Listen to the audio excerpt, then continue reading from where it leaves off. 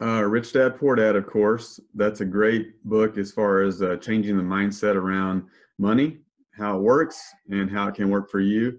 Um, there are just a ton of books out there. Napoleon Hill, Think and Grow Rich, is a classic. Um, and you know, gosh, there's so many to mention, but those are probably the top first two I would read probably. Any real estate books what you're reading now? Any real estate books that you would recommend? Actually, right now I am reading Generation Z Unfiltered. It's how the mindset of Generation Z and how to relate to them in the workplace. And because I'm a Gen Xer, so I'm two generations back. So it's a really interesting book. It's not necessarily a real estate book, but it's just a more human psychology book.